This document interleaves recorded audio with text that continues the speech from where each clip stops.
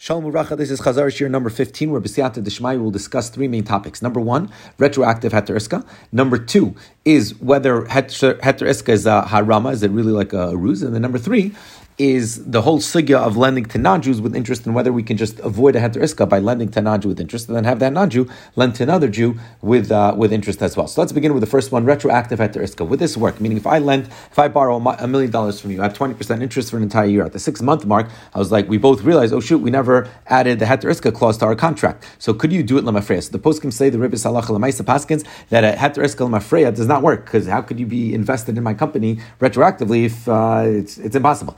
But what could we do? I could return you the $1 million, and then at this point forward, we can do a heter iska going forward. And the way it would work is I don't actually need to wire you the $1 million. I can do a kinyan suda where you're kona the $1 million, and then you give it back to me, and it works through and then from that, then going forward, that $1 million becomes a heter iska where 50% of it is a loan, 50% of it is an investment. However, the Ribbis halacha lemaisa points out, he says you have to be very careful over here, because let's say, for example, our exact case, you lent me $1 million. At the 6-month mark, we realized there was no heter iska, so I give you back the $1 million, and now you give me $1 million back at the 6-month mark, wanting to be paid in 6 months with a 20% interest. So what are we basically saying? We're basically saying that we're doing a 6-month heter iska, where $500,000 is a loan. The other $500,000 is going to be in investment, and I'm basically promising you that these $1 million in the next 6 months are going to make $400,000. Meaning your $500,000 investment is going to return $200,000. So if that's something that's not feasible, if we're the type of market, the type of investment that we're doing is not something that within 6 months your $500,000 could return $200,000, so then it's clear that these $200,000 are really what? They're really interest on the entire year of the loan, and that would be forbidden. So even if we do restructure the heter iska, we would have to restructure it in a way where the interest would make sense. You can extend the loan if the malva wants to extend the loan for another year. So of course that would work. But if you don't want to extend the loan, so then it would be problematic. So one way to get around this is that we can do a kula iska, meaning instead of doing our classic heter iska, where 50% of it is a loan and 50% of it is an investment, we can do 100% of it is an investment. And I would have to bring edim if the investment went bust, or I would have to swear that it didn't return the profit. And maybe for $1 million, it's possible that in 6 months it would return $200,000, and that would depend again. It would all depend on the industry that we're investing in. So that would be one way. Lemaisa, the poskim, we usually do not use a heter iska. That's all iska. That's all investment. And there's two reasons for this. Number one is to protect the malva, to protect you, right? Because what would happen if you give me, let's say, these $1 million, and then I bring edim that it went bust. So you lost all your $1 million, right? If it's a heter iska, the classic heter iska, which is $500,000 a loan, $500,000 in investment, so at least you're going to get back your $500,000 of the loan. So that's why in general most people do not do a full heter iska. Also, the Bris Yehuda adds that the reason why we don't do a kula iska, meaning where the whole thing is an iska, is because we don't really have a misora for them. And in the Gemara we find that the iska was 50% halva and 50% iska, and that's what we like to use. That was the first sugya that we discussed. The next sugya we discussed is heter iska harama. Meaning, is this? We've been talking about heter iska for a few weeks now, and is it really a scam? Now, why is it important to understand this? Because we find when it comes to Hilchos Pesach that some people are machmir and they don't sell chametz on Pesach. For example, we find a halacha in Shulchan Aruch where it says that if I have, let's say, a horse, and my horse needs to eat, but all the food that he eats is chametz, so I'm not allowed to give my horse to my neighbor, let's say my goyish neighbor Chris, give him my horse and have him feed chametz to my horse, even though the chametz belongs to the non-Jew. The non-Jew Chris, he's a friend of mine. He says, no problem. I'll give you I'll feed the guy. It's on me. Don't worry about it. Still, it's aser. Why? Because I'm getting hana from the chametz of a non-Jew, and that's aser. It's aser to get hana from chametz of a non-Jewish person. So that's Allah and Shulchan Aruch. And the Bechor Shor, the Talmidim Rabbeinu Tam, he paskins that I'm not even allowed to sell him the horse, even if I sell him the horse. So now he owns the horse. So it's as if he's feeding his own horse. Still, you're not allowed to do that. Why? Because that's considered harama. And that's how we paskin. So the question is that people who are machmer not to sell their chametz on Pesach, I would imagine that they should also be machmir, not to use the heter iska when it comes to ribbis. Ribbis has 6 isuri deraisa, 6 prohibitions that a person violates, the malva, the leva, the edim. There's so many isurim that you could violate, and if you're not going to rely on, let's say, a heter on selling your chametz on Pesach, so you shouldn't rely on a heter iska when it comes to ribbis. So why is it that so many people do rely on the heter iska? So there's 2 possible approaches that we're going to say that why this heter iska is not really harama, and both of them are fascinating. Number 1 is from the Chalkas Yaakov. The Chalkas Yaakov explains, says, how do we define harama? Harama is when I'm doing an action, but if you ask me deep down inside, do I believe in that action that I'm doing? I tell you no. I'm not. I don't really think that's really what's happening, and that's harama. That's when it's considered like a scam. Like you're selling chametz. You ask the guy, "Are you really selling the chametz?" I'm not really selling the chametz. The guy says, "I'm not really buying the chametz. I know that in a week he's going to come and buy back." So that could be viewed as harama. But the Chalkas Yaakov says, he says that if deep down inside your emotions and your thoughts and you back up your actions, so then then that's not considered haram. He says, therefore, when it comes to lending with ribbis, you lend me back to our case $1 million. So we do a heter iska, half alva, half iska, and you're going to be getting $200,000 because that's the thing. So if you ask me and you, when I'm paying you that 20% when the loan matures, why am I giving that to you? Is it because of the ribbit? Is it because of the halva, or is it because of the investment? So since I don't want to violate the Isser D'Oraisa of Ribbis, 6 lavim, and you also don't want to violate the Isser D'Oraisa of Ribbis, we both agree, we both fully come to terms to the fact that we're doing it completely on the 50% that's the investment. So if you ask us deep down in our heart, because the Torah is telling us that we can't collect interest on the loan, so in our hearts, deep down, what do we want to do? We want to do it on the half that is actually the investment. And the Chalkas Yaakov, he brings a few proofs to this. Number 1, he says, you find by a person who wants to give a get, right? So the Rambam says that your kofo sa'achio marotzani, because deep down inside, that's really what he wants. And then he gives another eye. He says, what's another eye would be that the halacha is that you're not allowed to shacht from yantiv to motzi yantiv. So let's say it's Pesach and you want to shacht a lamb, you want to give lamb chocks at your mimuna, right? That Sephardi party that they have on Motzei Pesach, right? So you want to shacht an animal on Yantiv. So the halacha is shachting an animal on Yantiv for Yantiv is mutter. Shachting an animal on Yantiv for Motzei Yantiv is an Issa D'Oraisa. But we pass in la halacha that if there's time for you to eat a kezais, even raw carpaccio, if there's time for you to eat a kezais before Shkia, you're allowed to shacht it on Yantiv as well. Now, why is that? Right? Really, who are we kidding? Right? At the end of the day, you're really shachting this animal for the mimuna. You're shachting it for the party. So yeah, you're right. You're going to try to eat a kezais in time, right? Before Shkia, right? But at the end of the day, what you're really doing it for the party. So he explains, B'chor Shor, he says, no, since you don't want to violate the Isser D'Oraisa,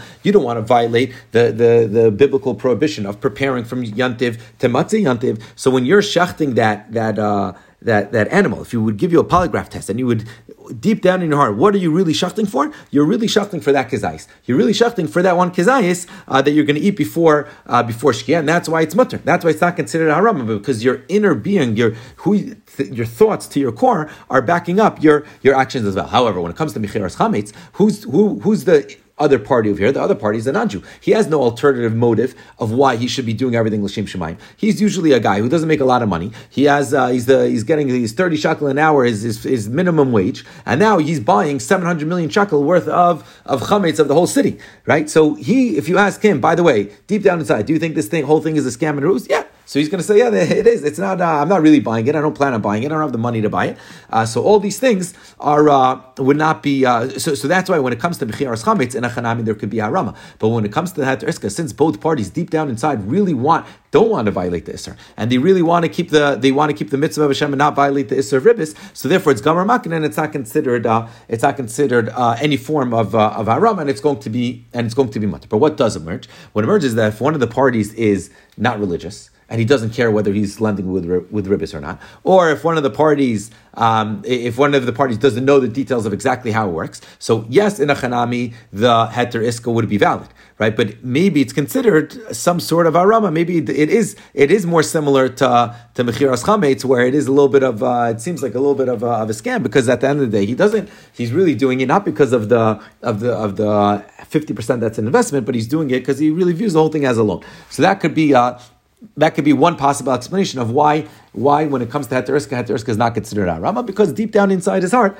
that when you have two parties that are both God-fearing people, they're really selling it on condition. The whole interchange here of money, the $1 million loan is not really a loan. When I'm giving you the 20%, that's really on the half that's going to be the investment. So that's one malach. The other malach is from the Torah Tamima. And the Torah Tamima says that the Heter Iska is actually in the spirit of lending without ribbis. And he explains as follows. He says, back in the day, right, when we came to Eretz Yisrael, right after Kabbalah Satorah, so how were people's wealth measured? It was measured by how big your field is, how much it's producing. What was money used for? Money was used to buy bread, to buy shoes, to buy like the bare necessities, the basic necessities that every single person needs to use. People didn't use money to make money.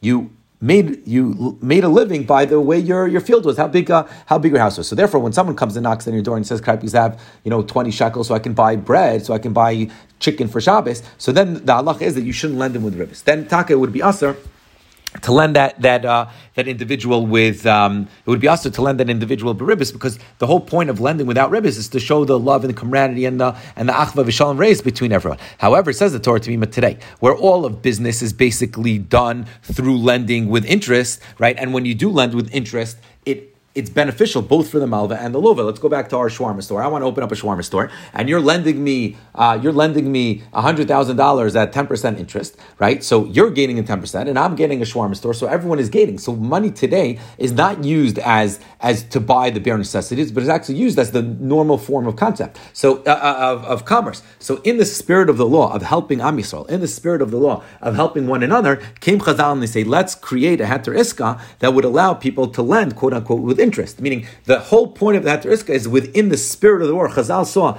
that rooted in the mitzvah of lending without interest is to help one another. So today, in order to continue the ruach of that mitzvah without chas v'shalom violating the isser that's written explicitly in the Torah, came Chazal and they said, let's do heter iska, because that's really in the spirit of the Torah of lending to one another. Nonetheless, the XII says that still when a person wants to, a person should always remember that he needs to lend with, that he should lend without interest. And if a person needs a loan without interest, that's mamish the mitzvah, k'moshe tzrich, avim kesef tal v'esami. So again, two reasons why heter iska is not considered harama. Number one is the Chalkas Yaakov, who says that deep down inside, both the malva and the lova don't want to violate the Isser. So therefore, when I give you the 20%, what are we thinking? We're both thinking deep in our hearts that we're doing it for the half that's an Iska. And since we're doing it for the half that's an Iska, that's not Haram, that's actually what we think. And then number two is that the whole Heter Iska is in the spirit of helping Am Yisrael. And the way for you to help me, or the way for me to help you, is to give each other a loan and collect a return with it. Now, we can't violate what it says in the Torah, so Chazal came and they created this Heter Iska, but still the Chafetz Chaim says that whenever you have the opportunity to lend to someone without interest and you could really help the person, you should definitely do that. The last topic we discussed was lending to non-Jews. So we assumed from the beginning of this man that lending to non-Jews is always mutter. You can always lend to Jews. So l'halacha, it seems that is correct, but it's not that simple. Meaning, it says in the Torah that lanachri tashich, that you're allowed to lend money to non-Jew, and the Mishnah B'Metzia learns that the halacha is that taka you are allowed to lend to a non-Jew. Now the Gemara limits us. The Gemara says, one second, when did the Mishnah say that you're allowed to lend to a non-Jew or borrow from a non-Jew with interest? Right? Chazal limited that to two cases. Number one is someone who needs his bare necessities. He needs to buy. He has no food, and the only way he can buy food is if he lends to a non-Jew with ribbis, or if he's the Talmid Chacham who's not going to learn from the bad ways of the non-Jew. In other words, lending money to a non-Jew with interest, or borrowing money from a non-Jew with interest is forbidden unless it's one of the following two cases. Either you need it to buy bread for Shabbos and chicken for Shabbos, or if you're a Talmid Chacham. So if you just read the Mishnah and the Gemara, it seems that what is everyone saying? The entire world seems to be, you have a bank account in America, you're lending or you're lending money to the bank and you're collecting interest, so you're lending money to a non-Jew with interest. That's allowed. Who says that's allowed? If you have, according to this Gemara, it's aser. So there's two reasons the Chora why would be mutter. The Torah says that the reason why it's mutter is because that today there's no other way to do commerce. The Rabbeinu Tam happens to say that the two lines in the Gemara that say that it's only mutter to lend to lend to a guy is either if he's a Talmid Chacham or if he has no other food to eat. So that is not nifsak l'halach, meaning that those two lines in the Gemara we don't pass like those, and really you're always allowed to lend a guy. This is how we pass on halacha l'maisa today. The Shulchan Aruch quotes the Mishnah that says that midoraisa you're allowed to lend to a guy, and then he says that really Chazal asered it, and they said that you're only allowed to lend for the bare necessities or if you're a Talmid Chacham. But today, halacha l'maisa, the halacha is that we're all samech on the fact that we're allowed to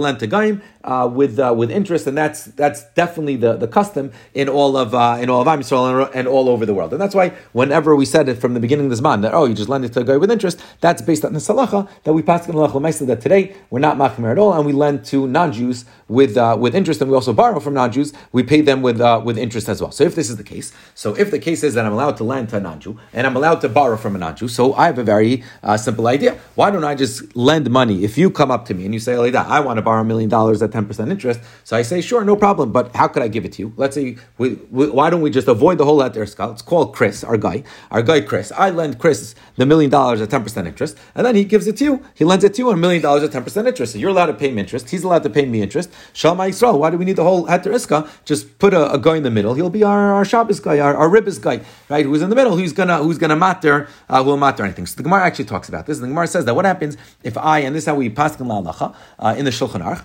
we pass in the halacha that if a guy comes up to me and says, "Can I borrow, let's say, $100,000, 10% interest?" No problem, and I give it to him. I give it to our Chris, $100,000 loan at 10% interest. It happens to me a month later. You bump into Chris and you ask Chris, "Hey, Chris, could I borrow $100,000 at 10% interest?" The halach is that's mutter, and not only is it mutter, we pass in the halach in the Shulchan Aruch that you're even allowed to pay me directly. You're allowed to. Chris can just tell you, "Here's $100,000. By the way, I also owe Elliot $100,000. Just pay him the $100,000 with a 10% interest." That is mutter. Why is that mutter? Because you're really paying back to Chris. Me and you have nothing to do with one another. Chris happens to be the middleman, right? However, says the Gemara, what happens if Chris comes into my office and you also walk into my office and Chris is coming back to pay me the $100,000 with a 10% interest? If I go tell, and then you come and you ask for $100,000, so if I tell Chris, "Hey Chris, you know what? Just give the money to you, and you take it and pay the $100,000 plus 10 interest," says the Gemara, that's usher. Why is that usher? So there's two opinions. According to Rashi, the reason that it's usher is because even though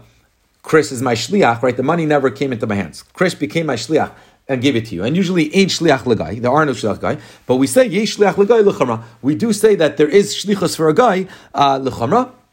And therefore it says, if I gave you the money, and since it says if I give you the money, that's going to be usher. That's Rashi's opinion. Rabbeinu Tam, he argues. He says no. He says that even if you all walk into my office and I tell Chris, just give the money to you, the halach is that's going to be mutter. Why is that mutter? Because Chris can never be my messenger. So when Chris gave you the $100,000, he gave it out of his own volition. It had nothing to do with me. It happened to be that he was standing in my office. But he can never be my shliach, so it's not like I gave it to you. He gave it to you. And since he gave it to you, he can also charge your interest. And that's why it's going to be mutter according to Rabbeinu Tam. However, the Rashba adds, he says that if it's clear that we create a whole system where I lend to the guy in order that the guy lends you, and then he can go after you and collect the interest, knowing that he's going to have to come pay back to me, that's already usher because of our Rama service. That's usher because it looks like Ribbis. Meaning, even Rabbeinu Tam, who's masking, and he says, when you both walk into my office and I tell Chris to give you the money, who says that that's going to be mutter because ain't shliach l'gai. But if it's clear that we're only doing this to circumvent the prohibition of Ribbis, and I'm forcing